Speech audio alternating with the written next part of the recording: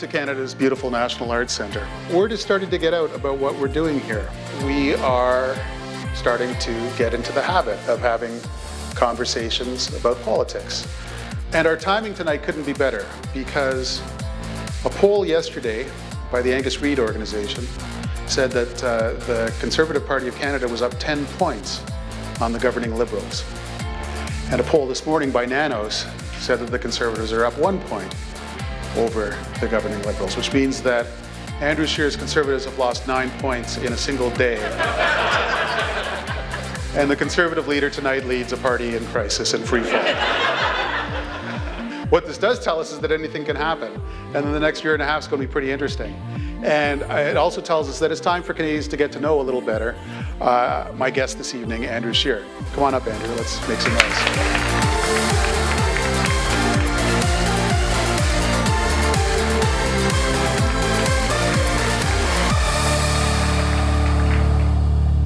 I thought we would begin by situating you a little bit in time and space. You were born here in Ottawa. I was. May of 1979. Mm-hmm. If my math is correct, 2 days after Joe Clark won that year's federal election. That sounds right, yes. Do you have any memories of those days? Those were heady days, all the excitement in the air. And I met you not very many years later, probably about 6 years ago, when you were the Speaker of the House of Commons. Mm-hmm. And Maclean's has an annual event called the Parliamentarian of the Year Awards. And as we begin to celebrate the best that Parliament has to offer, there's always a lunch in the Speaker's chambers. And I would always find myself as if by magic seated to the right of the Speaker at those lunches. And you would grill me for an hour between courses about what was going on in politics. What do you think the Prime Minister's doing? Do you think it's going to work? What do you think of this new opposition leader? Because in those days, there was a new opposition leader every couple of years. And I thought, this guy is really very political. And I've wondered ever since then, why on earth did you want to be Speaker? Well, I remember that conversation, actually, and I found it fascinating. I enjoyed being Speaker a tremendous amount, and when I was first elected in 2004, I quickly saw that every party needed to have some people on their team that knew what the rules were, that you could really help your team if you knew how to slow things down that you were opposed to and speed things up that you wanted to see passed quicker. And so I started to learn about the rules and try to be that person on the Conservative team. And through that, I quickly developed an appreciation for the role of the Speaker in that, and got to know Peter Milliken very well, was appointed as one of the Assistant Deputy Speakers, and then went on to be Deputy Speaker and ran in 2011. I really enjoyed that aspect of it. I think the Speaker is a critically important part for a role for a parliamentary institution. But it was great to have a chance to chat with someone like you to get the insight onto what was going on politically, because the Speaker lives in a world full of procedure, with clerks talking about questions of privilege and standing orders, and the Speaker doesn't go to caucus anymore. So to have the ability to kind of get my fill a little bit about what was going on in the current atmosphere was a great opportunity, and that's probably what you're sensing a little bit there, was that that always underlining interest in what was going on in the public policy side of things. There must have been so many days when it was a little bit like being the designated driver on pub night. They're all having a lot of fun, and I sometimes in the late evenings, probably literally, but. Yeah. Although I'm given to understand there's some pretty good bottles in the Speaker's chamber. There, what? I can neither confirm or deny. Did you ever have the feeling like you had put your political career on just an indefinite hold, and it was going to be hard to find the on-ramp back into politics? Yeah, I honestly never really thought of it that way. When the opportunity to run for Speaker in 2011 came up, I felt I had really grown into the role as Deputy Speaker. As I mentioned, I worked with Peter Milliken for a number of years and got to know what was involved in being Speaker. And I just thought it would be a wonderful thing. I always thought that it was appropriate for the House to have several options as to who they wanted to be the Speaker at the time. So I let my name stand, put my name forward, and the House at the time voted for me. So I just looked at it as that kind of snapshot in time, the role for me at that time. It is rare, and to your point, I knew a little bit that being the youngest speaker in Canadian history would break a few conventions in that usually the speakership was the last thing someone did in the House of Commons, and I wasn't sure that I wanted that to happen to me. So in 2015, when we lost the election, Rona Ambrose, our interim leader, once it was clear that I wouldn't run for speaker again, the Liberals would have a speaker, she said, well, look, why don't you be the opposition House leader? There's a lot of overlap, there's a lot of parallel, there's a procedural side of things for the House leader role, and I just jumped at the chance. I thought, okay, great, I kind of closed that chapter on what I had done on the Hill and now start a new one. You raised a lot of eyebrows when you were the House leader because House leader is an intensely partisan gig, and you had just spent several years not being partisan. Did you feel shy about it? Did you feel unleashed and free? What was that transition like? Yeah, 4 years of pent-up partisanship. Probably my first question period probably sounded strange to my own ears because for more than 4 years, because as deputy speaker I had to be nonpartisan as well. So for 6+ years, I would never have said anything critical about another party or complimentary about my own party. And then all of a sudden I'm asking that first question. I thought, oh, that sounded kind of. But I think it was very easy for me to compartmentalize the partisanship from the role of speaker because I had really developed that appreciation of the importance of the role. And what was helpful for me was to concentrate on the essential aspect of having a fair play in the House and an arbitrator of those rules that just looks calmly and coldly at the rules and how they're being applied. And in terms of being nonpartisan with other members of Parliament, I very quickly learned, and this is something I think the speakership was very good for me in terms of my own kind of perspective on things. I was pretty partisan in 2004 when I first got elected, and sitting in the speaker's chair, interacting with members of Parliament outside of the chamber, more even on a social level, helped me to appreciate the fact that we're all in it for the same reason. Whether we're NDP or Liberal or Conservative, we're all getting on that plane or driving in that car to Ottawa to fight for what we believe is right. We believe the things we're fighting for will make Canada a better place. Many of us are leaving family, young kids, loved ones back home to do it. And so to appreciate the sacrifice that each individual member of Parliament was doing to fight for the things they believe in helped me keep the partisanship at bay while I was speaker. Stepping back into the role as opposition House leader, obviously it's kind of put the hat back on. Now it's time to fight for the things I believe in and fight for the things that my constituents sent me to fight for. Okay. You mentioned sacrifice. Earlier we were chatting and you said that in the normal run of the day's events on Parliament Hill, you found time to sneak home for 20 minutes for a birthday celebration. Your son Thomas turned 13. That's right. Teenager in the house. He is the oldest of 5. 3 of them are girls. Yes. What kind of challenge is that for a career politician?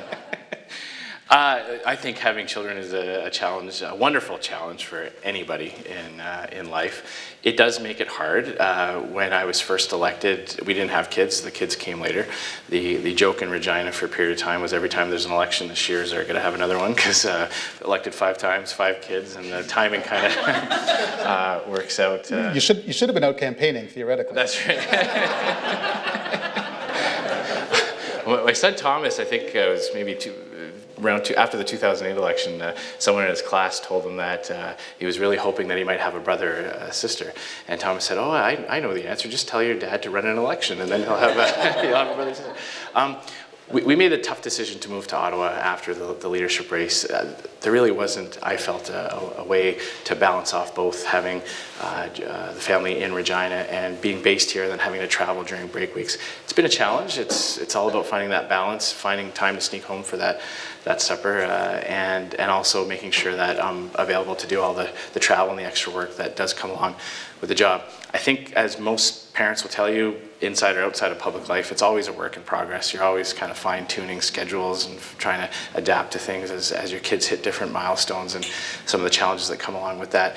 But overall, it's been a very positive experience. I've tried to incorporate some of what I get to do with family life. So where I'm able to, did an Eastern tour, took the kids along with me, and I got to take them out on a lobster boat off the coast of PI, which for some kids from the prairies was a special treat. So trying to incorporate both sides of that has been key to success for us. Okay. You moved back to Ottawa after having been born here. You moved out to Saskatchewan to be with your girlfriend, Jill, straight out of university. What did Saskatchewan seem like, feel like in those days when you were still very young? Like a vast barren desert of nothing, or? Well, it was governed by the NDP at the time, so sometimes, no, it was wonderful. I quickly fell in love with the province. When but I will say, when I moved to Saskatchewan, at the time, it was very easy to find a U-Haul to go to Regina because many young people were leaving the province back in 2003. And that was a big topic of the debate in the 2003 election and again in 2007, the fact that many young people had to leave the province. And after the Sask Party won in 2007, that trend started to reverse. We had a lot more investment and growth, and now people are moving back.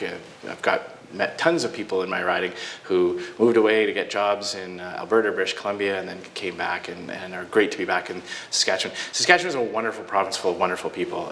It is a very tight-knit community, and I literally fell in love with the people soon after moving there.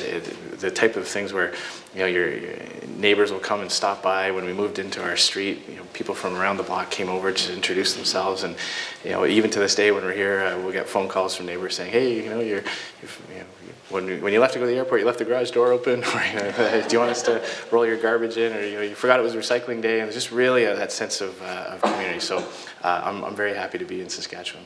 Okay.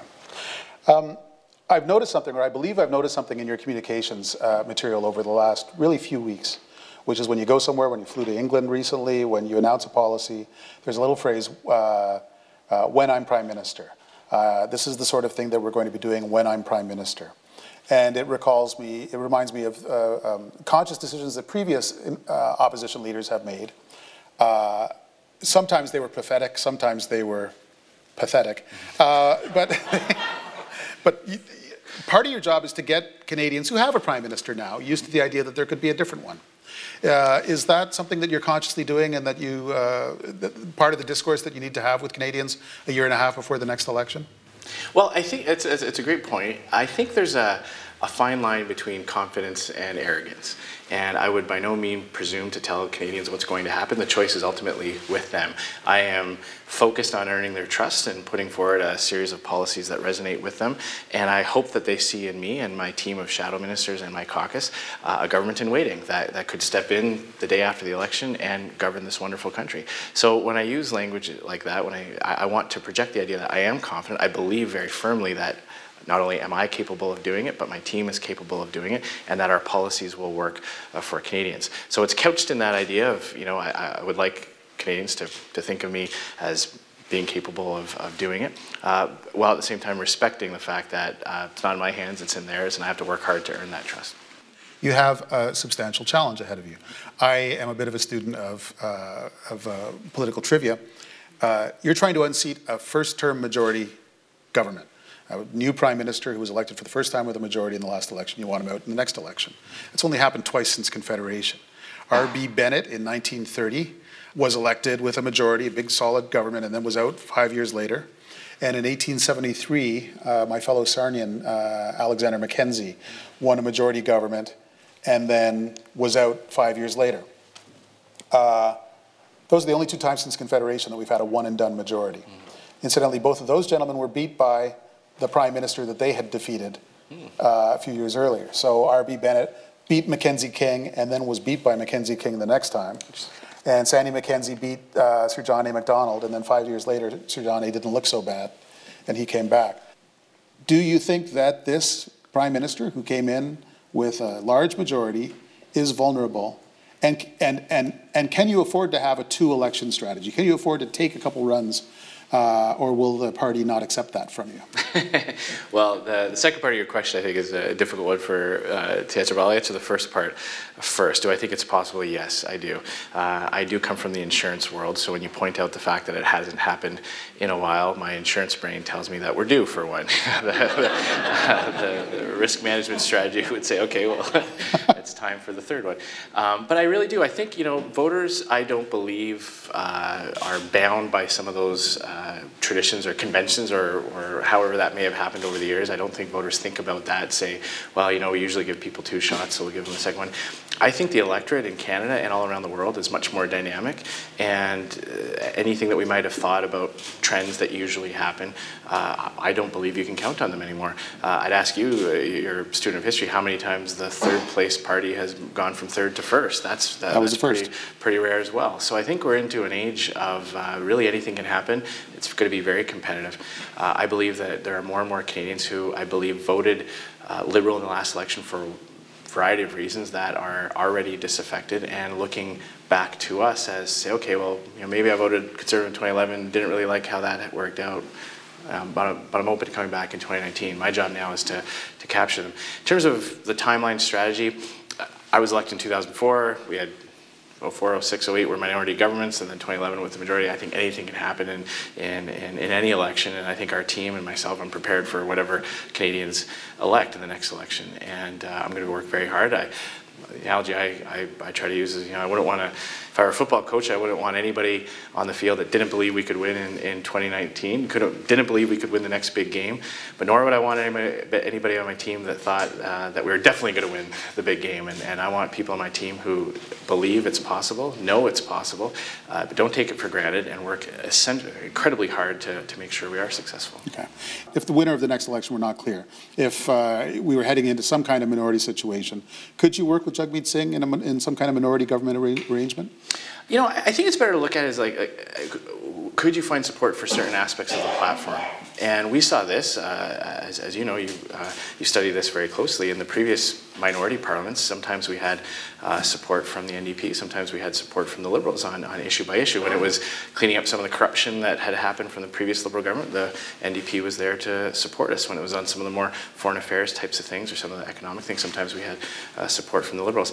I don't want to prejudge what Canadians might elect. I will say that after the next election, we will work in good faith to try to make that parliament work, however that might look. But I wouldn't want to get too specific, because we just don't know. Anything could happen, and it could look like almost anything. Okay. We're still less than a year away from your election as leader of the Conservative Party. It was lightning fast, thanks to the peculiar dynamics of modern leadership races, but it took 13 ballots. On 12 of those ballots, Maxime Bernier was in first place, and then you were in second place. And he has been very outspoken since then. He's got a book coming out in which he will suggest some of the ways that he would fix Canada. Is that sort of, really substantial presence in the party, in the caucus, a force multiplier for you, or is it a management challenge? I believe the relationship is great. I think caucus is. I'm in an incredibly fortunate period of time for a Conservative leader. I don't know that there are too many instances in Canadian history where a Conservative Party has lost an election and stayed united. It's not always a given. When you talk to members of our caucus and members of our party, we are incredibly united. We're a year and a bit out from the next election. We are all focused on the same goal. Maxime ran a great leadership campaign. He attracted a lot of people to the party, and he had some innovative policies. We all did. Every single one of us brought new people into the party. Every person who put their name forward. So the party grew substantially, up over 250,000 members. Incredible growth of our membership. So of course, that's a positive thing. And I think that when you have someone who has done that, who can speak to a certain segment of the Conservative movement with eloquence and who has certainly captivated their imagination on some of the policies, but it's great to have that momentum go forward. And I think Maxime will tell you, he's told me, and that he's as focused on that goal as I am, and I'm excited to work with him as we go forward. And we're already working on some of the policies that both he and I agreed on. He's got a private members bill that I fully support to bring in greater transparency for government grants and loans to private corporations. So corporate subsidies that are in the form of loans. Right now, taxpayers don't know if those loans ever get paid back. That was a big piece for both he and I, about the whole piece about how government gets involved in the economy and whether or not taxpayers should have that right to know that. So I'm very optimistic about going forward in that aspect. This private members bill is occasioned by a lot of the commentary around repeated loans to Bombardier without any, and other corporations, but without any sense of whether we ever get those loans paid back. Is that right? Yeah, it's the whole piece of grants and contributions that are under the category of repayable loans. And right now there's no real mechanism to ensure that the public is kept up to date as to whether or not those loans are being paid back. And we believe that part of the accountability, when you look at some of the relationship between the Liberal Party and private companies, that at the very minimum, Canadians and the media and opposition parties should have a right to know what the nature of some of these loans are and whether or not they are actually being paid back. Okay. I want to talk about a few specific government files, but one more kind of general question. We got so many questions from readers on Twitter and by email over the several days leading up to this. And one reader said, please say to Mr. Scheer, I'm worried that you're another Stephen Harper. Can you convince me that you're not? Well, look, I hate to make comparisons between myself and previous leaders of any period of time for the Conservative Party. I've got my own style, I've got my own approach, I've got my own way of handling things, and I'll have my own set of policy decisions. I really do view May 27th of last year as a new chapter, and Stephen Harper kept our party united. It was, and you remember that was no easy task. It saw our country through the greatest economic downturn since the Second World War. Cut taxes, balanced the budget, signed new trade deals, provided tremendous good government to Canadians. Now that chapter's been closed. Canadians chose something else in 2015. We have the Liberal chapter being written right now, and my job is to make sure that I get to write the next one. Okay. Your first big trip overseas as the leader, apart from maybe vacations, I'm not sure, was a couple weeks ago. You went off to London to prepare an eventual trade deal between a post-Brexit Britain and Canada. Why did you want to do that?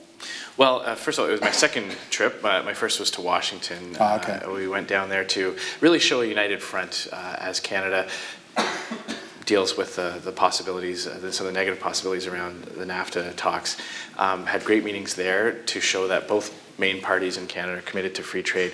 And the trip to London was similar, that I wanted to send the signal that a Conservative government in 2019 would not just be open to signing a trade deal with the UK, but would prioritize it. As you know, for the past 40 some odd years, the government of the United Kingdom is unable to sign bilateral trade deals. Everything's had to go through the EU, and they're going to be looking very quickly to sign deals to make up for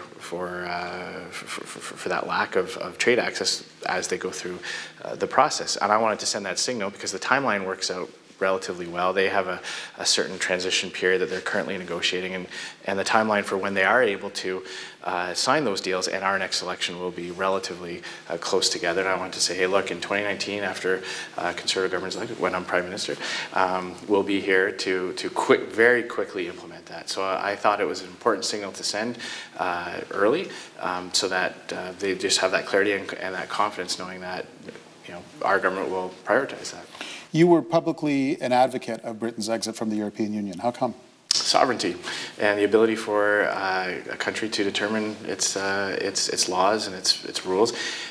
You can imagine if part of NAFTA was to have kind of a supranational government, maybe anchored in New York, and Mexican and American delegates could pass laws overruling Canadian laws, or could establish a justice system that would strike Canadian laws down or Canadian court decisions down. You can imagine, I don't think Canadians would have signed on to that in 1988 when we were having our NAFTA election.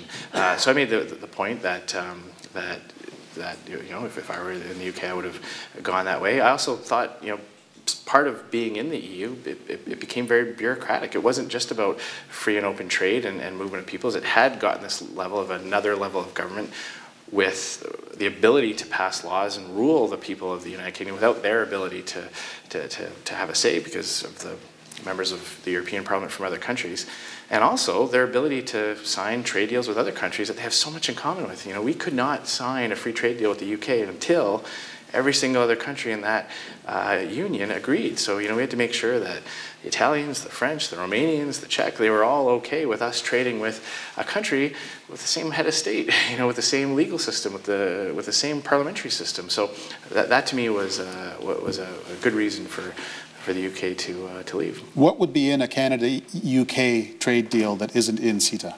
Well, that's a good question, and that's one of the reasons why I want to go over there and talk about that to see, would it be an automatic transition? They're not able to officially pull out the papers and start to negotiate that type of thing, but you can imagine when you're negotiating with a bloc of 20 some odd countries that it's going to be different. The priorities of the UK will likely be different than the priorities of Romania or of Germany. So whether it's some of the European countries may have been more focused on procurement than UK. Maybe defense issues would be more of a thing. IP. Some of these things are fast moving, and the change in technology has shifted the focus. So those are some of the broad discussions that I had with people over there. Okay. I admit to remaining a skeptic.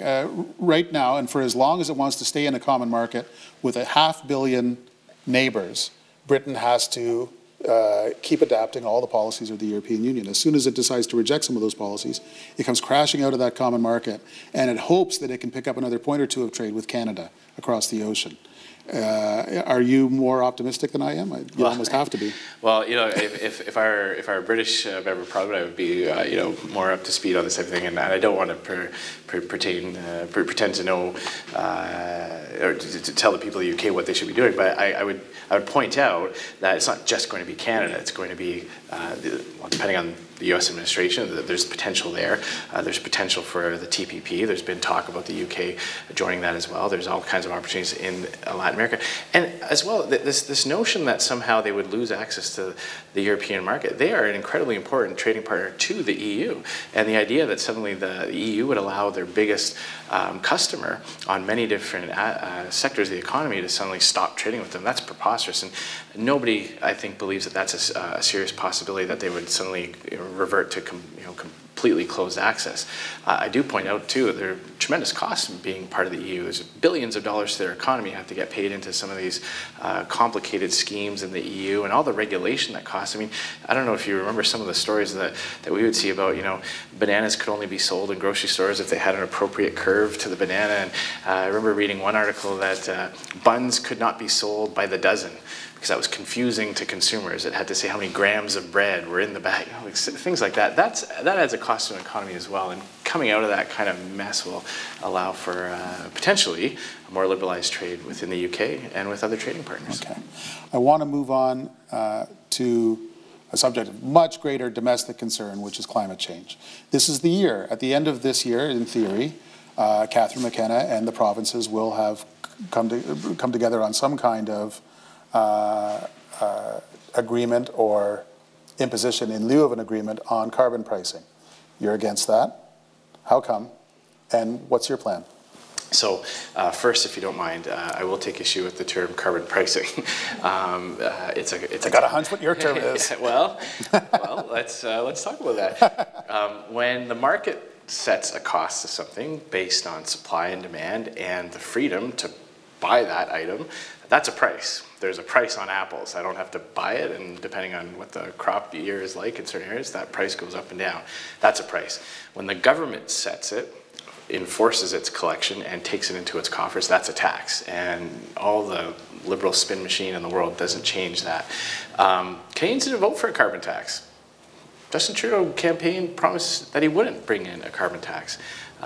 So Canadians, I believe, it's safe for me to say, the Canadians did not give this government a mandate for a carbon tax. I haven't seen any evidence that it will actually reduce emissions. Our largest trading partners around the world are abandoning or refusing to go down the road of a carbon tax. The United States is not imposing a carbon tax on its economy, on its citizens, on its people. Australia repealed their carbon tax. The Socialist Party in France abandoned their plans for a carbon tax. So we are not going to impose a carbon tax on the Canadian people. I've made the commitment that our first piece of legislation in 2019, when I'm Prime Minister, will be an act to repeal the Carbon Tax Act. And then we're going to, but in advance of that, I do acknowledge the second part of your question, the what's your plan? And I am cognizant of the fact that we have to have something credible to say on the environment. And you'll apologize if I'm not going to announce that today. Our shadow cabinet, our shadow ministers are working on our alternative. We're looking at some other models around the world and here in Canada that have been effective, concentrating more on the incentivizing people rather than punishing people. That's going to be the tack we're going to take, and I'm confident that it'll be fully costed, and it'll have a real impact, a meaningful impact, and won't just become another revenue stream for the government. Okay. I don't want you to give away trade secrets, but where are you in the platform development process, the election? Are you just chugging away and doing question period again and again and again, and then one day you'll get on a bus, or are you preparing for that now? We are preparing for it now. One of the things I can tell you, taking over this position, is just developing an appreciation for how many moving pieces there are for a leader of a party. And on this level, I can say I have a tremendous amount of kind of professional respect for Jagmeet Singh and Justin Trudeau, because we all have to do it for our own parties. But yeah, there's a parliamentary cycle. I have to be ready every day in question period. My shadow ministers have to know their files, to ask questions, to propose amendments, to appear at committee and know all of that. Then there's the entire party infrastructure side, making sure that our EDAs have everything they need. They have resources, they have funds, they have material, candidate recruitment, and policy development is a big part of that. So we have already started. We've already struck a caucus committee to start working on the policies that will work with our shadow ministers and individual members of parliament. And that's going on right now. And I'm not going to wait just till the buses go. There will be some key signature policies that we'll announce earlier, so that we can make sure that Canadians have the opportunity to kind of really understand and we have the time to promote it. We've already started. As you mentioned, I talked about prioritizing free trade with the UK. My own private member's bill, which would make maternity and parental leave tax-free for new parents. Maxime Bernier's bill, we've highlighted, will be a platform commitment. And Pierre Poilievre's bill, which looks to make sure the federal government is working with the provinces to ensure that people with disabilities are able to enter the workforce without having all their benefits clawed back. Because that's something that really does sometimes prevent people from working who are able to work and want to work, who have disabilities, because they get their benefits clawed back at such a rate that they end up, it doesn't pay to work. So those are some of the compassionate policies that Conservatives will be putting, that we've already put out. But on some of the key ones like environment, like major taxation policies, we're going to take the time to make sure we get it right, and that we'll be announcing it as we get closer to the next election. Okay. I'm sure that you'll have a lot to say about pipelines and energy exports. The Liberals have had a hard time getting the Kinder Morgan pipeline approved by the BC government, approved by elements of civil society. And whenever you ask about that, they say, yeah, well, nah, you didn't have any luck either when you were in government. How can Canada reconcile its vocation as an energy exporting country with its obligations to keep carbon emissions under control? And how would you do better, not only than the Trudeau government, but than the Harper government on that front? Well, I do point out that the previous Conservative government had success on this file. We had 4 major pipelines built, hundreds of thousands of kilometers of new or replaced lines, increasing our capacity to get projects to market. We had approved some of the projects that the Liberals then canceled. And let's never forget, on Northern Gateway, that was a political decision. That wasn't the courts, that wasn't protesters along the route. That was a political decision. A project that had gone through the arm's length independent process, granted the green light, that would have opened up deep water access to Asian markets, would have got us off our reliance on one customer. We take a massive discount on our energy right now because we basically sell to one customer. We take a haircut. Canadians are getting a bad deal because of that. All of us lose when we don't get what we could be getting on the world market because we're just selling to one spot. So we've seen under this Liberal government a combination of things. One, a political decision on Northern Gateway just to ignore the advice of an independent third party, regulatory body. The second one was Energy East. Energy East had an unprecedented hurdle to get over. And that was for the first time in Canadian history, and when these approvals were going through, the proponents of that project would have to count for upstream and downstream emissions. Unprecedented. We were imposing that on Canadian workers, on a Canadian company moving Canadian energy to Canadian markets. That requirement is not being put on foreign oil coming in by the tanker load from countries like Saudi Arabia, Algeria, and even the United States. So it's completely backwards. That was a decision by the Liberal government to put those hurdles on there. Now we see with Kinder Morgan the inability to get it done and push it through. I believe part of the problem is the fact that Justin Trudeau is really emboldened. People are opposed to it. You know, he said, you know, these things will only get built if we have social license, if communities grant permission. Well, that's emboldened a lot of people to protest against them and block that and break the law in many situations to do that. We've got a carbon tax in British Columbia. The people of Alberta have a carbon tax thanks to the NDP there. There's no social license that comes with it. So you get the worst of both worlds, carbon taxation and the inability to get through. We'll do much better. We'll have more to say to that as we develop our policies, but it will be making sure that the federal government stands up for things that are in the national interest and sees these things through. Jason Kenney, the UCP leader in Alberta, wants the federal government to use the declaratory power of the Constitution, which is some pretty old school constitutional law, to announce to the world essentially and to the courts that this is a federal project and that the provinces don't have any business trying to slow it down. Is that an appropriate role for the federal government to use that declaratory power? I think he's highlighting an important aspect of what the framers of the Constitution were thinking of, and that was to ensure that things that are in the vital national interests are not blocked because of regional issues or because of a particular political party in power at the provincial level. These types of projects benefit all Canadians. There will be manufacturing jobs in Ontario. The revenues that are generated from it will help pay for healthcare in Atlantic Canada. Everybody wins in Canada when these projects are approved and go through. So yeah, the framers of the Constitution were thinking in terms of things like this, whether it was railways back in 1867 or pipelines today, that when they're in the national interest, they should not be able to be blocked by individual provincial governments. I haven't seen Justin Trudeau propose any idea other than just giving a stern lecture to the Premier of BC. I'm not convinced he actually wants it built. I think he's happy to let the Premier of British Columbia do the dirty work for him and delay it to the point where the proponents just say, okay, well, we can't get this one built either. Because that's what he did with Energy East. He didn't actually kill Energy East. He just made it impossible for it to go forward. Okay.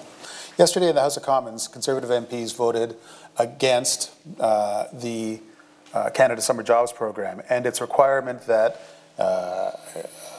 companies, agencies, groups that wanted Canada Summer Jobs Grant money sign an attestation asserting that they were not going to do anything that would go against choice on reproductive rights, on abortion. Why is that still something that has the House of Commons seized of its significance even this week? Yeah. And why did your MPs vote that way? Well, if I can clarify it a little bit, we voted for the freedom of conscience and freedom of opinion that all Canadians have under the Charter. We voted in favor of our Charter rights. What the Liberals have done here is not gone after advocacy or groups that use their summer jobs funding to advocate for a particular point of view on some of these social issues. That's not what they did. They forced every single applicant to attest to holding the same values as Justin Trudeau has on some of these issues. So, it could be an individual, it could be someone not even affiliated with a faith group who just, looking for an admin assistant at their store. It could be an RM, a rural municipality or a small town who's looking for a lifeguard at the local pool. It could be groups that help refugees, run camps for kids. Have nothing to do with advocacy, have nothing to do with trying to affect change on these issues. They now have to sign an attestation. Granting, what the Liberals have done here is allowed the government to peer into the minds of Canadians to see what goes on up there, what their views are, what their personal opinion is. That's not right. Every country in history that have gone down dark paths where governments take on too much control and really intervene and take away those freedoms often start with an attack on the freedom to disagree, the freedom to hold different points of view. That's why Conservatives voted this way. We voted to uphold the charter rights of Canadians who have no obligation to tell the government what their personal views are on issues. The government can set the criteria as to what types of activities will be eligible for funding, but they don't have a right to peer inside the minds of Canadians. The state may, I think we can all agree in 2018 that the state has no place in the bedrooms of the nations. Well, I believe the state has no place in the conscience of the nations either. Okay. At the next election, Liberals are going to say We stood up for reproductive choice, the Conservatives stood against it, and that was only the beginning. Wait till you see the next thing they do. I think they'd like Canadians to believe that. That's obviously the tack they're going on. When you look at the ridiculousness answers in the House of Commons, that's exactly what they try to do. They try to spin this into an area where it has never been about. This is about protecting the freedom of Canadians to offer services on a wide range of issues. Helping refugees, camps for kids, feeding the poor and the homeless. They shouldn't have to be forced to sign this type of thing. And as I said, it goes directly against the Charter. You know, when I'm Prime Minister, I'm going to bring that Charter into the foyer of the House of Commons and say, look, this is what it says. This is what it means. We have these freedoms. And we cannot let the government take that away or erode that. My message to Canadians going into 2019 will be, this is what the government tried to do in this term. Imagine what they'll do going forward. What rights will they erode going forward if we give Justin Trudeau the power to legislate on what our personal beliefs may be? Okay. I have several questions in my pocket given to me by my excellent colleague as I walked in that come from readers on the internet and the Twitter and all of that fancy stuff. The Twitter, as the Twitter. I'm told it's popular. The number one question that came from an awful lot of people when we invited them to say, what would you ask Andrew Scheer, was, why is he working with people who were associated with Rebel Media and Ezra Levant? Your campaign director, Hamish Marshall, was a director of the corporation until he became your campaign director. Stephen Taylor is working on social media with you, was also associated with Rebel Media. To what point are you taking on the baggage of Rebel Media when you work with folks like that? I think a lot of people like to try to conflate the two. I can tell you it's totally not the case. There's a fine line between a group or an entity saying something controversial and then crossing that line to what happened in Charlottesville, giving a platform to very nefarious and offensive and hateful language. So that's when I made the decision to disassociate, to not go on Rebel in the future. Other people have done work in the past, have moved on as well. People have worked for other organizations that have said distasteful things, don't necessarily describe or subscribe to those types of things. There are other people who have left who have work in other media as well. So I know that there's a lot of people in the Liberal Party and others that would like to make that link, but I think it's pretty clear that there is no, it's not the case at all. And so I can put that to rest right now. A lot of your own supporters, people who work hard for the party, who donate every time they're asked, think that what Ezra Levant says and does is great. Do you need that rebel-friendly market to succeed as a leader of a Conservative Party in Canada? I need to get my message out, and I'm doing that in my own way. I'm sitting here talking to you. I'm traveling across the country. I'll leave it to other people to decide, what they want to read or look at, and I've just made the decision for myself that based on what I saw happen this past summer, that I wouldn't be engaging with that organization. And so going forward, I'm going to continue to do what I have been doing, which is taking my positive vision about how a Conservative government can increase the quality of life for all Canadians and take that to as many people as I can. Okay.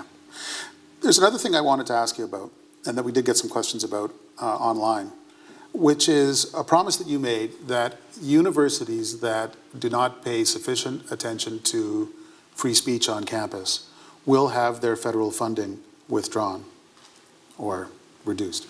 And it is now not only a question that I have to put to the Conservative leader, because in the budget, the Liberals made a similar promise, which is that university campuses that don't work hard enough to fight against sexual assault will also have their federal funding withdrawn or reduced. And the question I have is, what federal funding? To what extent does Ottawa reach into a university campus in such a way that you can withdraw that funding if you don't like what's going on that campus? Well, to back up a little bit, the Liberals already established the precedent on this when they said that funding would be prioritized to universities who achieved certain targets on achieving diversity. So I think gender diversity was the goal that they were using. So there are research grants that go to universities, and the federal government gets to decide where to prioritize that spending, and there's already a criteria set as to who's prioritized. And what I've committed to saying is that as part of that evaluation, as part of that criteria, I want to see universities have a regime around protecting free speech. I think it's critically important at this point in time where the answer to people who disagree with what they're hearing from is not to engage in the debate and sharpen their answers and to propose an alternative or to show why they're right and the other people are wrong. Many groups are just shutting the debate down. And that's not fair. That's not right. It goes against our fundamental freedoms. It's a dangerous trend, and we cannot allow a small group of very loud and vocal people willing to break the law, people willing to get arrested, people who wear masks and in some cases violently assault people who are coming in to give a talk or to expound on what they believe should happen. We can't allow them to stifle that free speech. There are models in other places. Some universities have adopted these types of regimes already, and that's what I would do. I would set that into the criteria. I've already had conversations with representatives from universities. I think the majority of university officials are dismayed at what's going on. It's not a success when an event gets canceled. It's not a good thing when a tenured professor comes and is not able to give a talk, or when campus clubs are not able to hold events. That nobody believes that that's a good thing. So I'm confident that we can come up with a regime that makes sense, a framework that will have a real impact on protecting free speech, while at the same time recognizing that universities do have legitimate challenges with who they allow on their campus, and also with providing a safe and secure access space for students. What are the cases that come to mind when you talk about this dangerous trend? Well, the TA at Laurier University, she was basically virtually threatened with losing her job for showing two sides of debate, for showing a clip from a public broadcaster on a current topic, to be hauled before an ad hoc tribunal and threatened and harassed with her job. I don't think that's a very good trend. And I think that when I was in university, I loved the debate. I love being challenged. I love challenging my professors, and I had professors lose their cool on me, and sometimes, and I went to poli-sci at Ottawa U. We had some great knock 'em down, drag 'em out debates, not physically, not literally knock 'em down, drag 'em out. And I think that's the key. And we all would leave, head to the Royal Oak for a picture afterwards, and respect the fact that and celebrate the fact that we could do that. This country is one of the countries in the world where you can do that. You can say those things. You can profess what you believe in and respect people who disagree with you. I think there's a real appetite for young people to return to that type of thing, because young people don't like to be told what to think or what to say. They don't. I know when I was going through university, there's that sense of nobody can tell me what to do or think. I'm going to chart my own way through the world. And I think a policy around free speech, protecting that, I tell you, some of the groups that like this the most, I've received the most amount of positive feedback, have been young people. One of the questions that we got online was, how are you going to work with Donald Trump?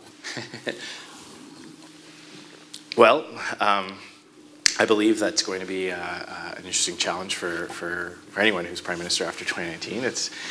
It's difficult, especially on trade. If I could speak to trade on a little bit on this, I think for the U.S. administration is not looking at trade through a philosophically consistent lens. You have free traders who say, okay, anywhere we can tear down barriers and increase market access, let's do that. And there's that consistency of thought. And where other countries aren't willing to go all the way as quickly, you make concessions, but basically where they're trying to go. From my trip to Washington, having conversations with congressmen and officials, it seems like Donald Trump views our trading relationship as a sector-by-sector trade or surplus situation. So if the U.S. has a surplus, they're winning, and if they have a deficit, they're losing. And it's not across the trading relationship as a whole. It's literally steel, agriculture, manufacturing, auto. That's not a good way to approach a trade file. It's actually very counterproductive if that's the lens you're working with, because sometimes you have deficits, you have trade deficits for a reason, and other countries specialize in producing something or making something that's actually better for your country to be able to import that cheaply. I made the point to a congressman while I was down there that Canada has a very large trade deficit on citrus fruit. And it doesn't bother us because we don't want to subsidize a greenhouse industry here to grow our own lemons and limes. It's much better to import them and give our consumers that thing. So it's going to be a challenge for whoever's Prime Minister. But I believe the key is to find those allies where we can in the U.S. administration, U.S. Congress, and outside of Washington. Find that company in Philadelphia that has 200 or 300 workers, thanks to trade with Canada, thanks to a vertically integrated supply chain, thanks to the ability to pick up the phone and order 1,000 new parts without having to worry about, crossing the border and things like that, get them to put more and more pressure. It's starting to happen. I think it's a good sign. You see some of the pushback that came out right away on steel and others. So I would certainly commit to working even harder to develop that alliance throughout the United States to keep those borders open. To win the next election, you need the vote of basically every Canadian who thinks that Donald Trump is a great president and of millions who don't. How do you juggle that? I think it's pretty... one of the things I think is a challenge right now is that is the lens that many things are being looked at through. And I reject that. Sometimes there's a propensity in Canada to be overly focused on that and to import some of the dynamic from the United States. That's not the case. We don't have the same style. We don't have the same ability, even in our own parliament, for anybody to act as the President of the United States has been acting. So I kind of reject that comparison altogether.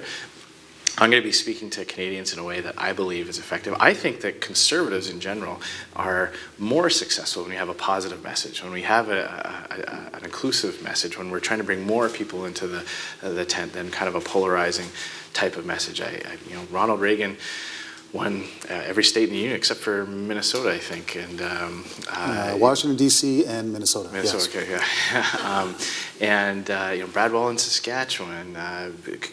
Conservatives win when we have a positive message, an aspirational message about how our country's going to get better under our policies, how every Canadian's going to do better. And I'm going to do that in isolation of what's happening in other parts of the world. I'm not going to be compared to other politicians in other countries. I'm going to offer myself and my team and our policies to Canadians. This is not my favorite question, but if I don't ask it, the next reporter will. Are you telling us that the Conservative Party will not run negative ads in the next election? We will run ads that show the contrast between what we are proposing and the effects of the Liberal government. But I do believe that it's essential to keep those on issues, to keep those on the practical effects of the policies that are being proposed. And so that's where our communications with Canadians will focus on. On that point, do you ever pose for selfies? I'd be lying if I said I didn't. There are people who prefer a selfie. There are some people that sometimes when I'm doing official events, I do have a photographer, and they often offer to say, "I'll take the picture for you." And say, "No, I want a selfie." So I'm happy, in those situations to oblige. It's a little bit tough though sometimes with the height differential because often they ask for the selfie. It's like, oh, okay, that's not going to work. One of the questions we have is, tell us about your vision for science. Well, I think it's incredibly important that we have all three levels of government, make sure that we are cultivating an economy and a society that invests and rewards and incentivizes scientific research in many different fields. I do think it's important for people to remember that government's not a very good predictor of where innovation is going to come from. There is no white paper that determined that the Kitchener-Waterloo area should be a high-tech hub and that smartphones would be the next big thing, so we're going to invest in that.